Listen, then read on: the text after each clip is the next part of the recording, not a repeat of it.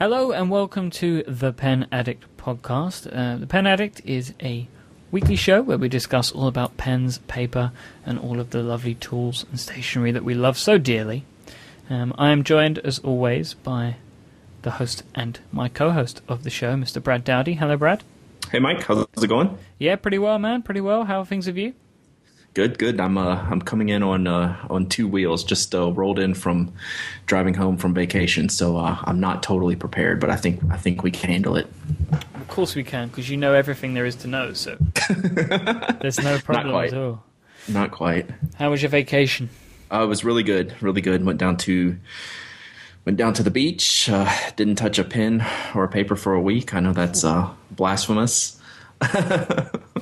But I'm ready, to get back into the swing of things. Took a little break. For people that read my blog, my last day at JetPens was last Friday. Mm-hmm. So I just wanted to mention that real quick.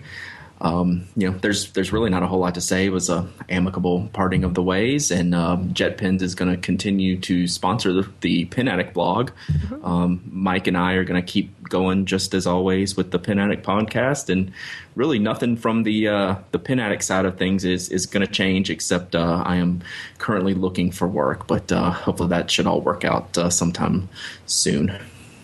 Or you could just become pen blogger extraordinaire. That's true. I could do that. Full time. Just do that. That'd be better for everybody involved. We'll run that by my wife. The man cannot live on pens alone, unfortunately. That's right. Well, while I was gone, you got. I did check in a few tweets and saw you tweeting away and sending me a couple of DMs that you got some new loot in the mail, and you were a little bit excited. Oh boy! Right, so I've got a couple of things, but I think I'm going to start off with what blew me away, which is I think I might have mentioned this on last week's show that I have bought a Retro 51 Tornado, mm-hmm. Which is a rollable, which is a departure from my usual favour of fountain pens. I'm going to include you did a written and video review. Yes, that's right. I'm going to include those in the show notes. I got the same model as Brad. I got the orange one because I remember I really liked it when I saw it in your original review. Yeah, and it kind of favors the 70 decibels color scheme, doesn't it? I'd noticed that afterwards. Like I was looking at it the other day. I was like, oh yeah, it's the right color. Yeah, it's a great color. So I didn't expect to love this pen just because it's a rollable. Rollable's mm-hmm. the right term, isn't it?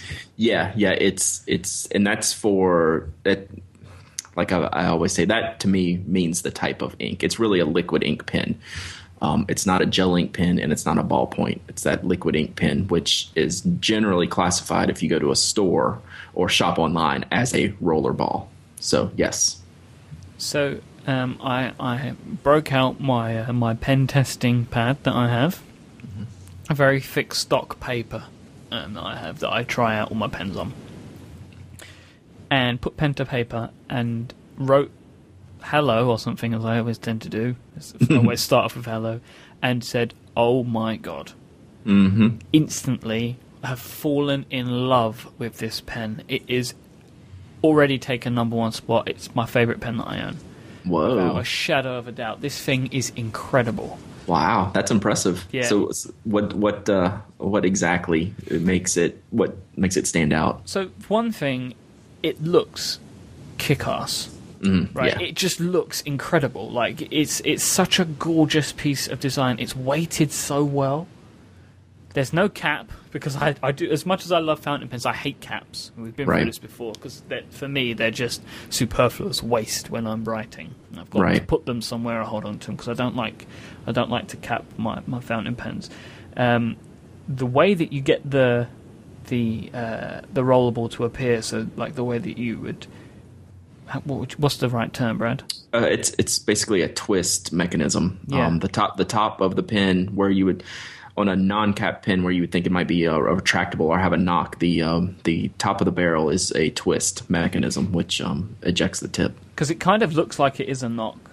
Yeah, it's shaped a little bit like that because you know, the knurled part is inset from the barrel, and then it's kind of got a flange. Like, well, maybe you just press it down and click, but it's not. It's actually a twist. And it's the way that feels is incredible. Like there's a real good friction to it, and when the pen is in place, there's a nice funk, like a dunk, like you can feel it. Right. There's some resistance when you twist it, and then it goes bump, and it just kind of bumps into place. Yep. And it's all in the ink. The refills in these things are incredible, and that was what you mentioned in your review as well, wasn't it? I was really taken aback by this pen because, like you, this is way out of my wheelhouse. I thought this might be more in your wheelhouse because you do like 0.7 millimeter gel ink pens. Like me, I never use 0.7 millimeter gel ink pens. So for me to like a 7 millimeter rollerball refill was pretty shocking. And yeah, it's really, really smooth. And importantly for me in a rollerball or liquid ink pen is the bleed factor. And there really is none. It writes, it's very equivalent to a gel pen as far as I'm concerned. Like the way that the ink looks and feels as it goes onto the paper feels more like my Pilot Pereira than my G2.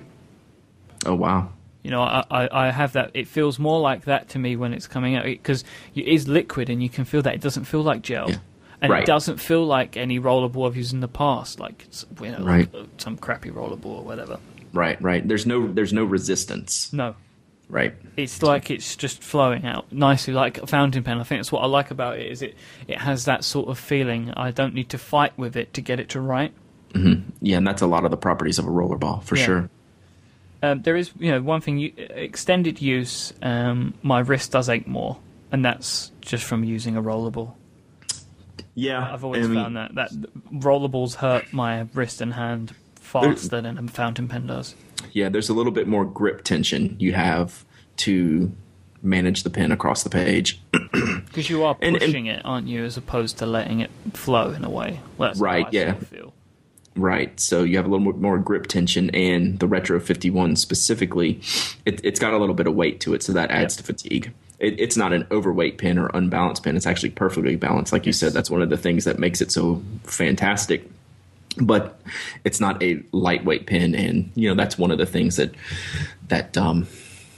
you know lends itself to writing fatigue. But you'd have to go pretty long and hard to you know really get the effects. But you do notice it moving back and forth from certain pens, especially from a fountain pen into any other type of pen. There is going to be more tension in your grip. So over the past few days, I've been trying to find excuses to write more. Because I've wanted to use this pen more. And we haven't even spoken about the packaging yet, Brad. Yeah. Wow. Well, that if you Myke will link to the video in the show notes, and I showed that to Myke when I first made it. That was, I mean, as awesome as the pen is, Retro 51 knocks it out the park on packaging.